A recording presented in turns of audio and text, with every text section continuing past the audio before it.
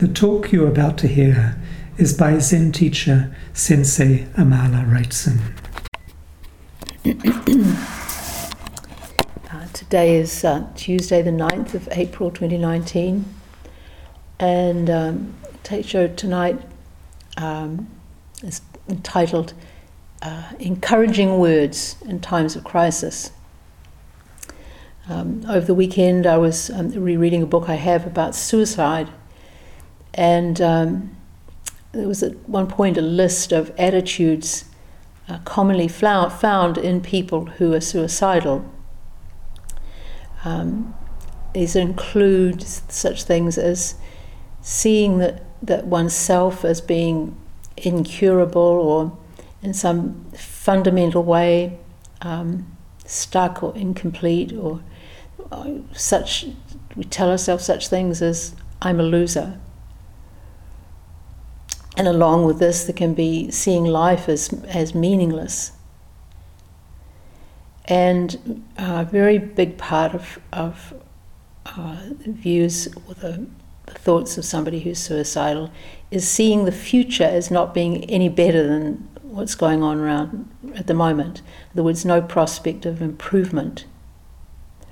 And then all of this becomes so painful and so intense that death seems to be preferable to going on living. And I guess if you were to sum this up into one word, it would be hopelessness.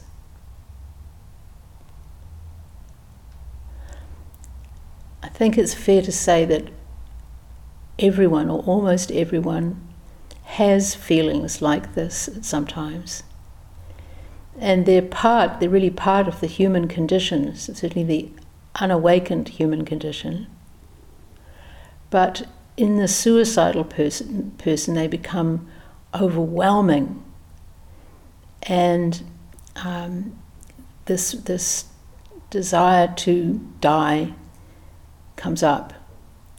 This is something that's recognized as part of being human in Buddhism. Talk in Buddhism about different kinds of thirsts that people can have. Tanha, thirst or craving. And one of them that's listed, and the only three, is the thirst for non-existence. So the three kinds of tanha, this one, the thirst for non-existence, tanha vibhava. The other two are tanha kama and tanha bhava. Tanha kama is the thirst for sensory stimulation, pleasant sensory experiences, and this includes our five ordinary senses and the sixth sense being our thought processes. And then tanha bhava means the thirst for existence or becoming, and we could include in this the thirst for growth or expansion, acquisition. So it's all the could say the positive side of the coin, and then the tanha vibhava is the thirst for non-existence, annihilation, destruction. So the sort of negative desires that we have. And this tanha is understood to be an immediate cause of our suffering.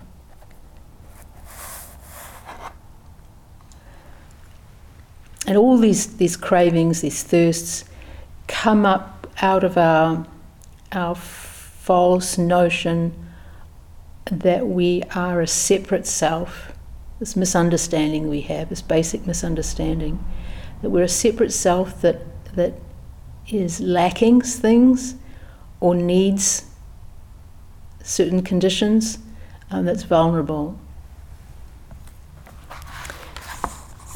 It's a little bit more about this from what the Buddha taught.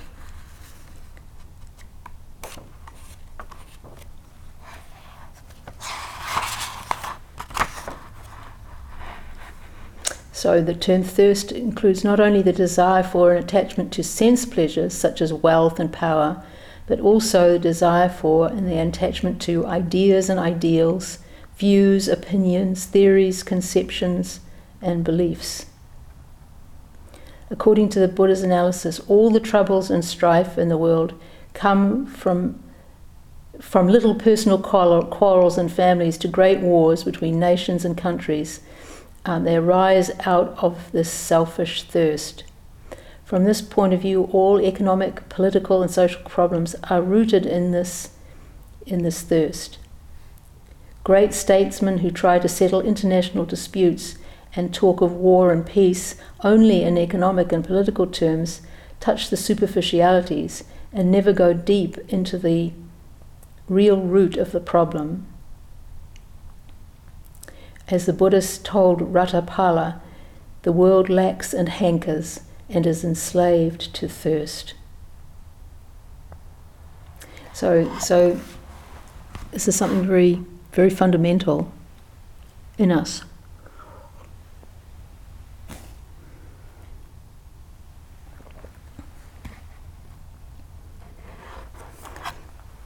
And we don't talk much about these darkest thoughts, these thoughts of non-existence.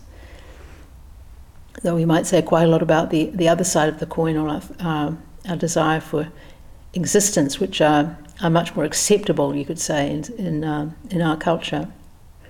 But it's really important that we acknowledge these dark thoughts and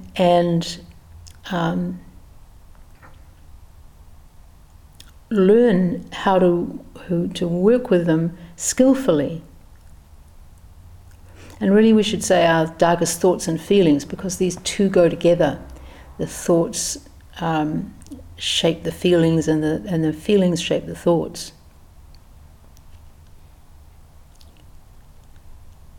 And these things often come up in the extremity of a crisis, whether it's something in our relationships, or perhaps a health crisis. It could be in our organisation that we're working with. So personal things like this, but also collective crises. And we've been talking in recent weeks, exploring the climate emergency. This is one where it's very easy for it to give rise to sense of hopelessness. And we can lose sight of how crises are opportunities for transformation. And I'm going to read some passages from a book called The Transformative Power of Crisis by Robert M. Alter with Jane Alter.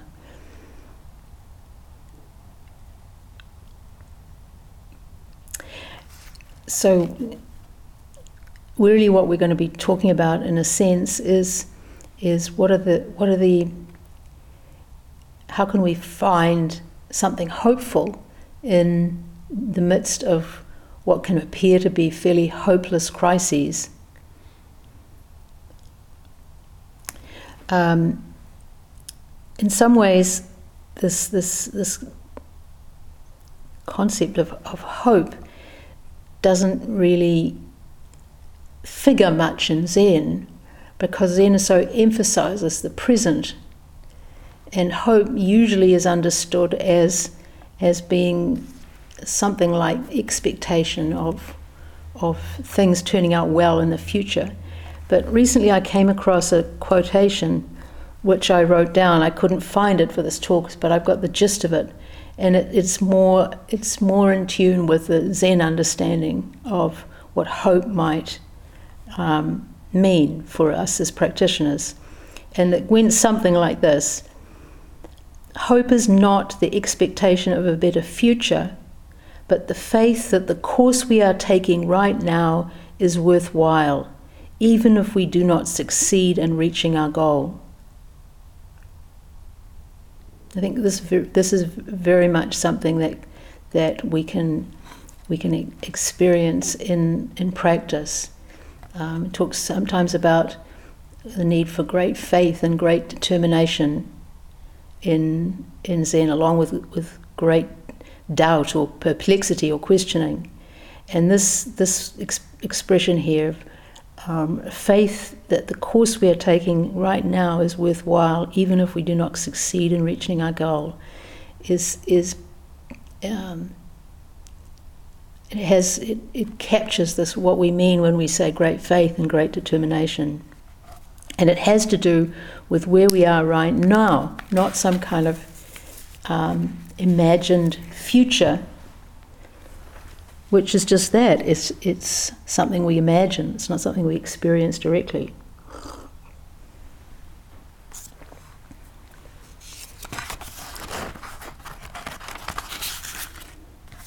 So I hope in the rest of this talk, in the passages we're going to look at, we can explore this hope in this sense.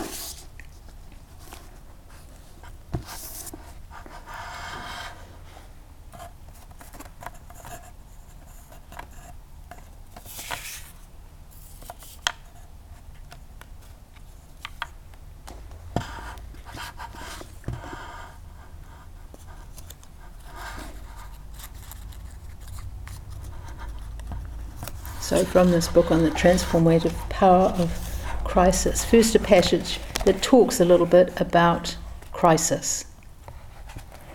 And it starts off with 2 quotes. Crisis is an attempt of nature, of the natural cosmic lawfulness of the universe to effect change. It tears down and breaks up, which is momentarily painful, but transformation is unthinkable without it. And that's somebody called Eva Pierrakos.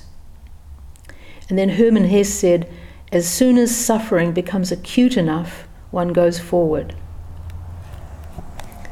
This is a very common fact of our human nature, that we don't really move until we're suffering a lot.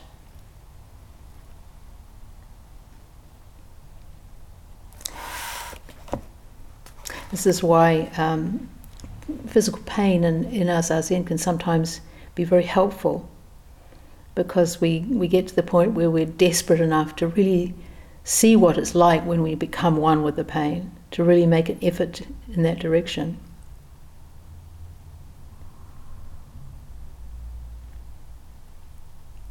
It's what the writer says about crisis.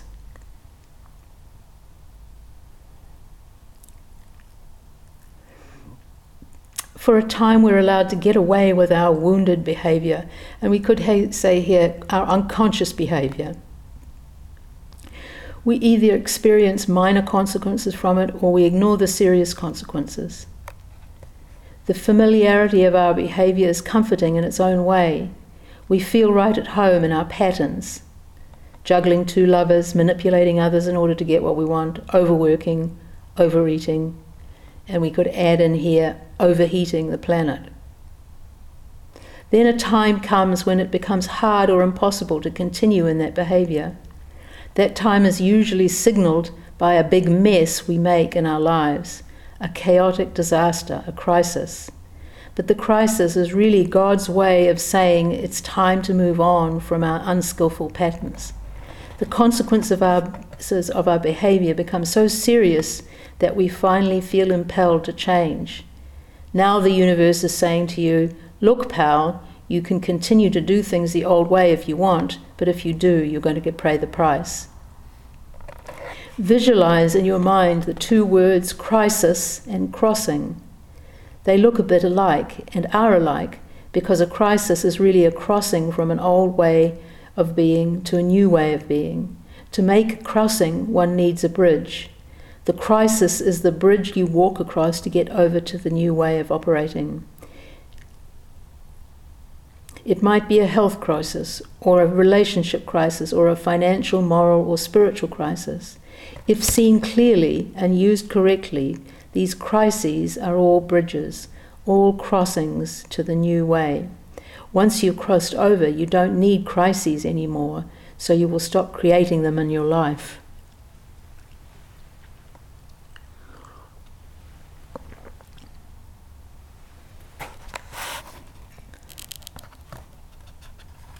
the theme of this book is really how everything can change if we see whatever arises as an opportunity to learn, and specifically to learn to love. Ajahn Sumedho said this about metta, or loving kindness. Metta is kindness with awareness. It doesn't mean we resign ourselves to mediocrity or tyranny. It means we don't get caught in the old patterns of fear, depression, jealousy, or resentment.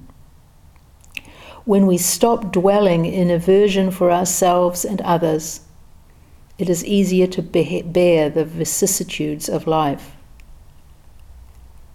When we stop dwelling in aversion for ourselves and others, it is easier to bear the vicissitudes of life.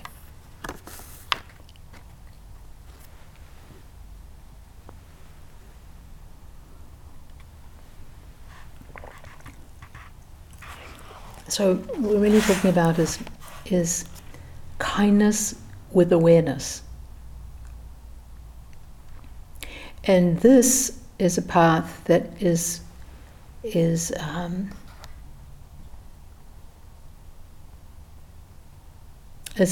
meaningful and valuable.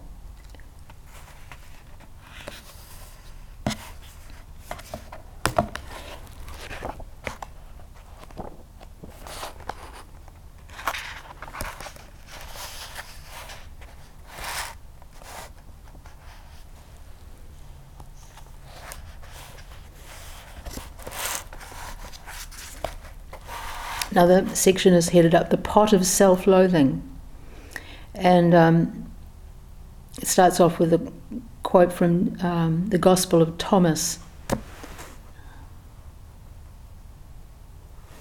If you bring forth what is inside you, what you bring forth will save you. If you don't bring forth what is inside you, what you don't bring forth will destroy you.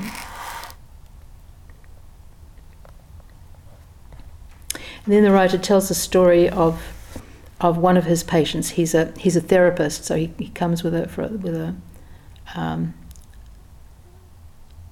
a psychological but also spiritual standpoint.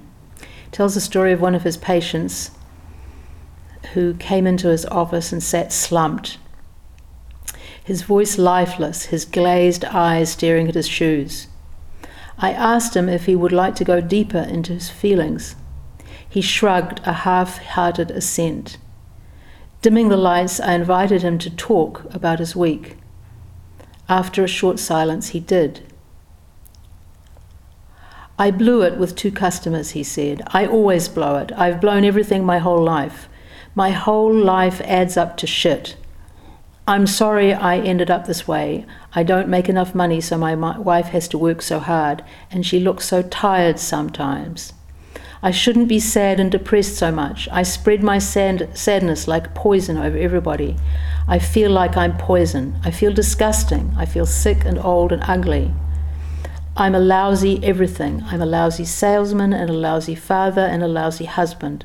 It seems all I do is disappoint people. I've let everybody down. He kept talking. The words seemed to have a life of their own, as if once begun, they couldn't stop coming out from the place he had opened up inside. After a while, he began to cry. He cried for a long time. When he was done, he sat in silence for 10 minutes, his eyes closed. The muscles of his face relaxed and smooth. Then he opened his eyes and looked up at me. What was that? He said. What was what? Those words, I said. That was the pot of self-loathing tipping over inside you. And then he continues, the pot of self-loathing is that place inside that says, I'm horrible, I'm worthless, I'm unlovable, I'm repulsive, I'm lone, I deserve nothing and I hate myself. It is the place where our deepest depression lives, and despair and utter isolation and suicidal feelings. It is the place where we feel totally alone in the universe and broken and unfixable. He goes on to say that as we work on ourselves, sooner or later we get to see this pot of self-loathing. And what he suggests is that what is most important is that we bear witness to it when it spills through our consciousness. He says many never come to know about it because it's both gilded with compensatory feelings like superiority, arrogance, anger, and judgment, and it's camouflaged pretty well by worldly goodies like youth and health and success and pleasure. But woe to the person whose pot of self-loathing is struck by an outside event, like a rejection or a failure, or a loss or a disease, causing its camouflage to disappear or its gilding to get scratched, exposing the darkest imaginable feelings inside.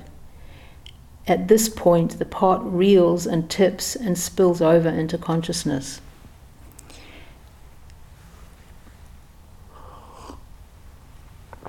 So one of the ways in which Zazen can really help, because it's likely that we will encounter this pot of self-loathing sooner or later in our Zazen. And to see it there is so helpful, because then we can know it and recognize it. He goes on to say that he thinks that we all have this pot in us to some degree, and for some of us it's more powerful, and less powerful others, probably to do with the sort of parenting we got as very small children, babies.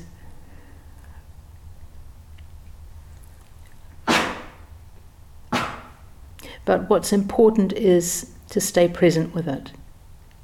He says, feel it spill into your consciousness, speak its words and cry its tears. Let all that sewage spill out, and then you will feel lighter, cleansed and more peaceful. I think this is true if we allow ourselves to really experience it and go all the way, as this example, as James did, all the way to tears. Because when we go that far with it, then we go prior to the words.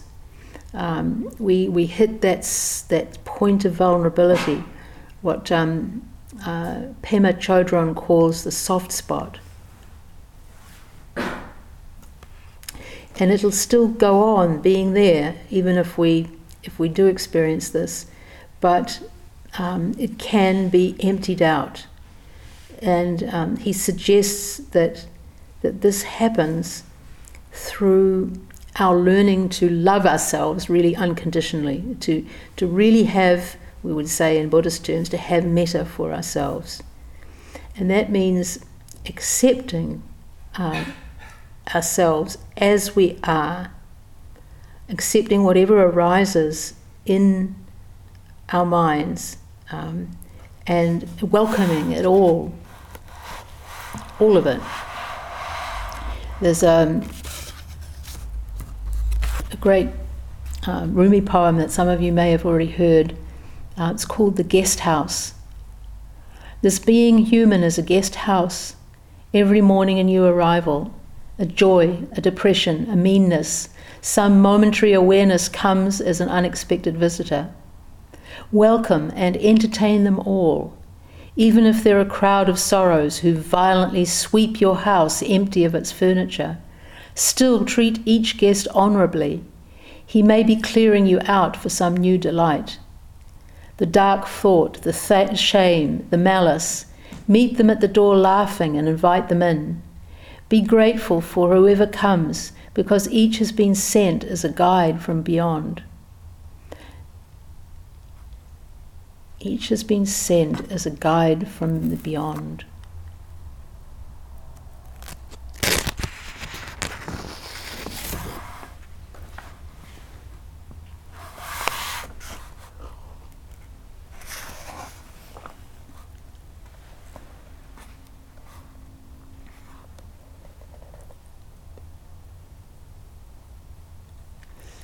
he finishes by saying, "How can you love yourself unconditionally when you have a pot of self-loathing inside? Start by loving yourself for having it, and then go from there." So developing this unconditional acceptance of ourselves as we are.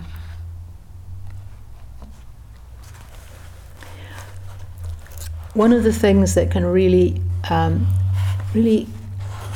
support us in this work is discipline.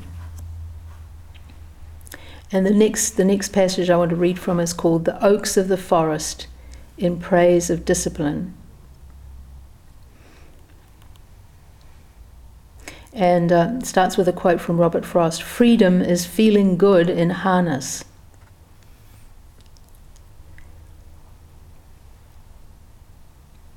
Discipline is a word that many people resist.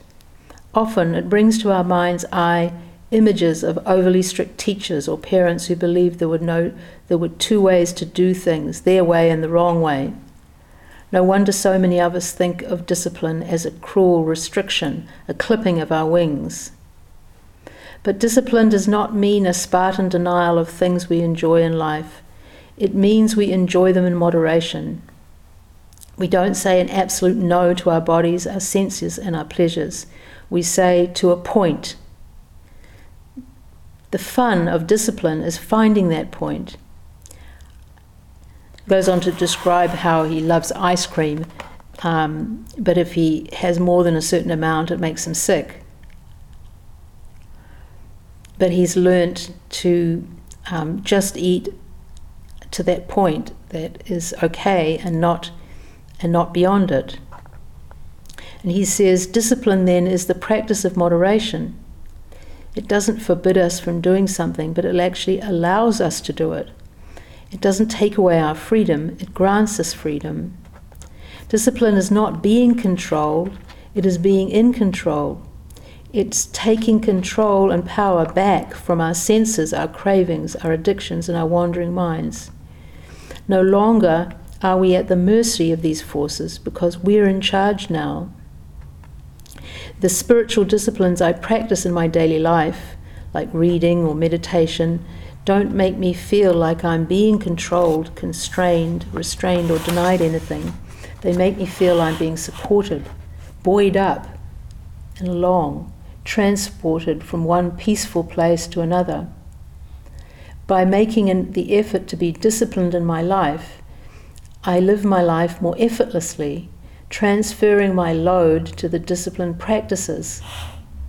Like in the Greyhound ads, leave the driving to us. I was on to talk about how bringing some structure and elegance into our lives, routines that work for us and things we do every day, then we can develop a kind of calm beauty. The calm beauty of an ordered life, as somebody called it.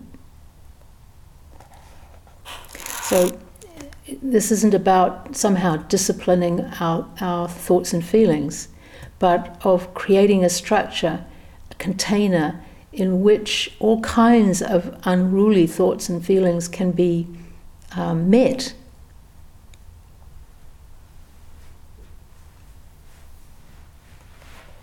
He says, etymologically, the word discipline is related to the word disciple, and both words are related to the Latin word docere, meaning to teach. In other words, if you are here on this earth to be taught, if you conceive of yourself as a student studying the teachings of truth and wisdom, you practice discipline. In this sense, our disciplined daily practices are the tuition we voluntarily, even joyfully, pay for receiving the teachings. Tuition fees, in other words, he's saying. Explaining why there is discipline or rule in religious life, Saint Therese of Lisieux, who was a cloistered nun from the age of 15 to her death at 24, said, "Consider the oaks of the countryside, how crooked they are. They thrust their branches to right and left. Nothing checks them, so they never reach a great height. On the other hand, consider the oaks of the forest, which are hemmed in on all sides. They see light only up above, so their trunk is free of all those shapeless branches which rob it of the sap needed to lift it aloft. It sees only heaven, so all its strength is turned in that direction, and soon it attains a prodigious height. In the religious life, the soul is like the young oak, hemmed in on all sides by its rule." So they grow, in other words, they grow straight if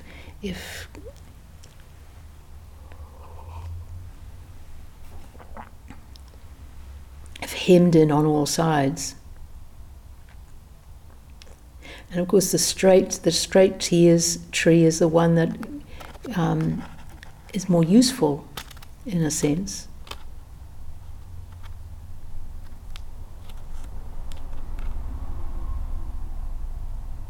He says, on any journey you take what you need in order to get where you want to go. On the journey of consciousness, which is a journey to happiness, we take discipline. Discipline will not only bring us to happiness, it is a sweet support that is in itself happiness.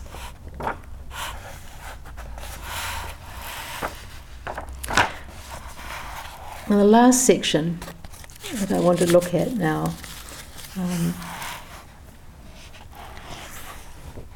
is called 4 Ways of Going. And again, it starts with a story. This one's about a woman called Caroline, who was 59 and quite wealthy. And she was on her way to El Salvador to spend 4 months living in a village, helping villagers with a building project. It would be her 3rd trip there, but she was troubled.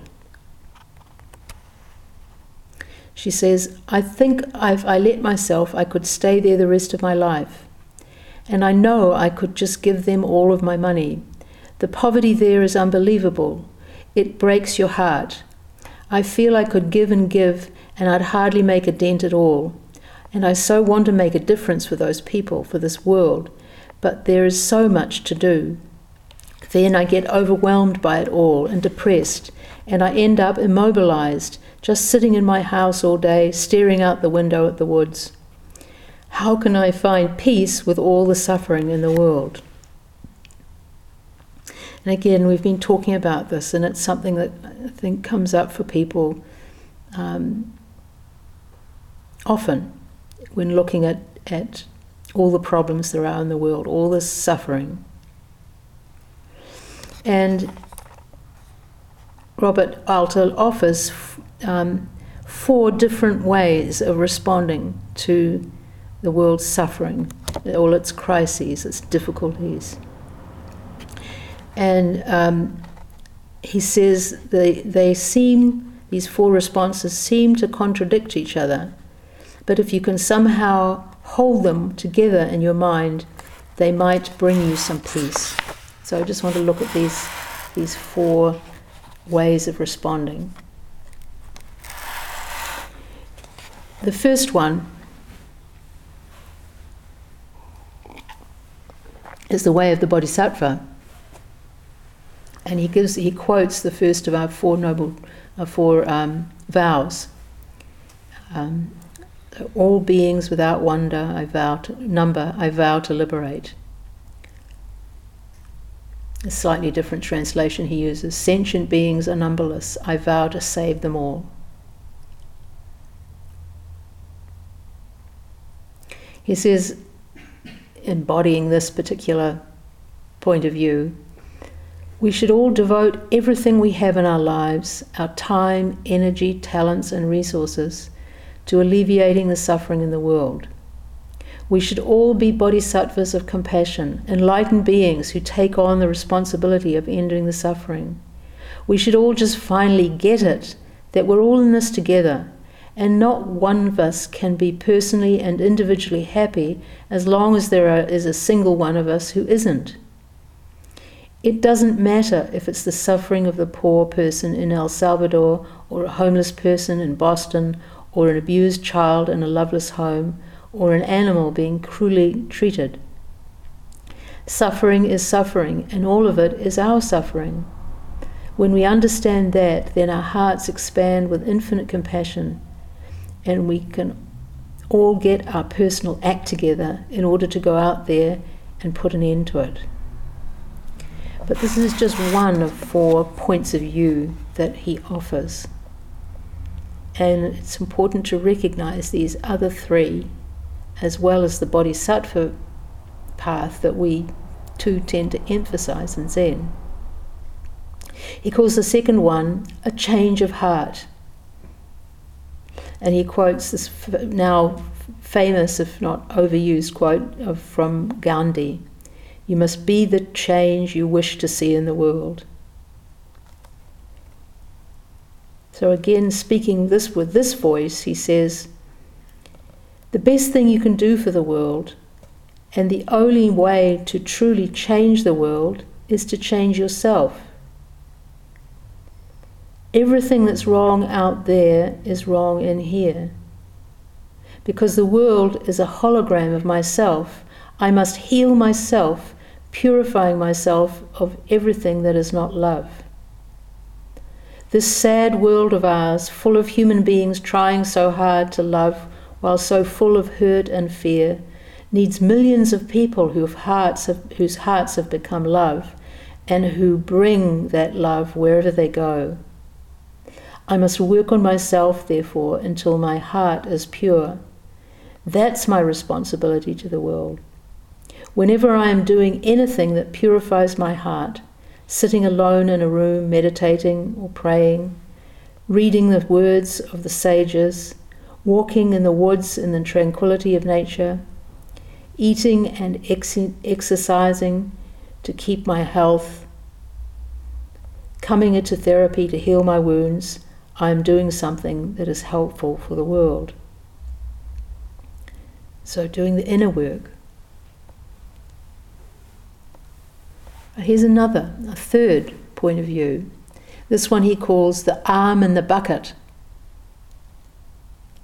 and starts with a quote from Jewish tradition. God wants the fire on the altar to burn with a small flame.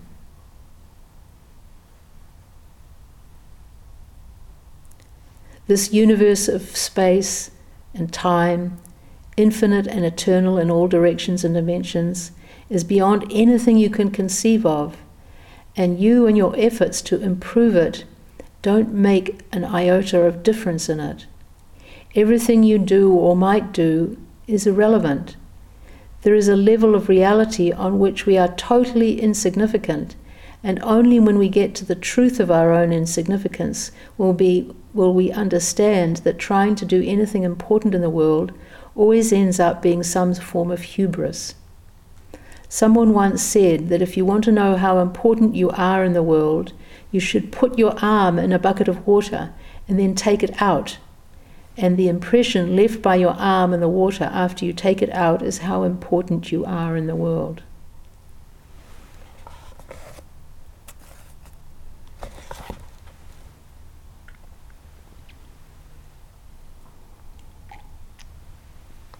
The key point in here is the mistakenness of thinking in terms of importance,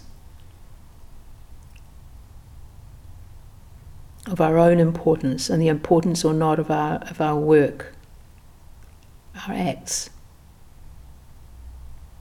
And then a final point of view.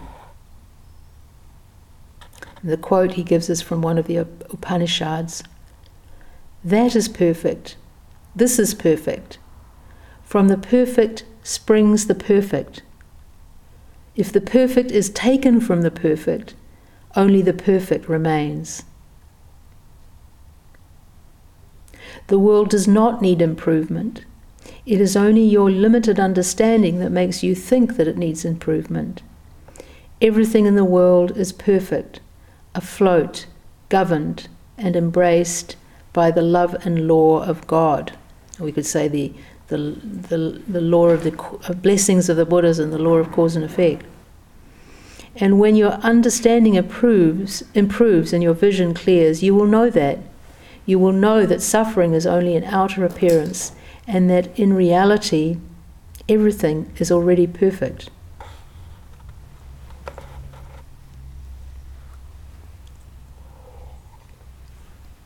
How to hold all these four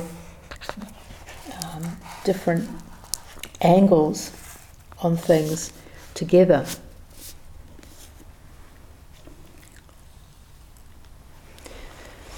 The great vow of the Bodhisattva, which can really help us to persist when we feel stuck, and keep giving rise to metta and karuna. Then the work we do on our own hearts, the effort we make to let go of all our self-preoccupations, our true enemy.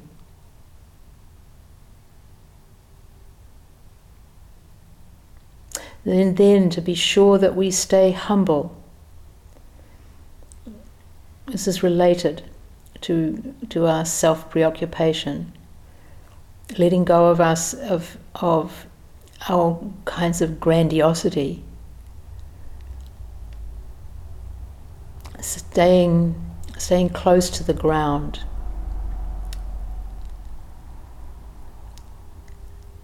So that we don't crash. And finally, remembering that everything as it is just as it should be. Whole, complete, lacking nothing. And that perfection includes me and my life just as I am right now. It says in one of the verses to the koans, before taking a single step, I've already arrived.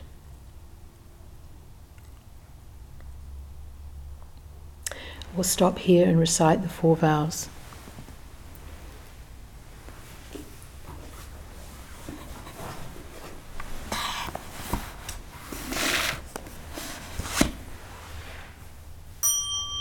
All beings without number, I vow to liberate. Endless blind passions, I vow to uproot.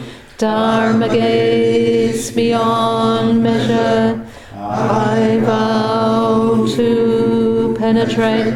The great way of Buddha, I vow to attain. All beings without number, I vow to liberate. Endless blind passions, I vow to uproot.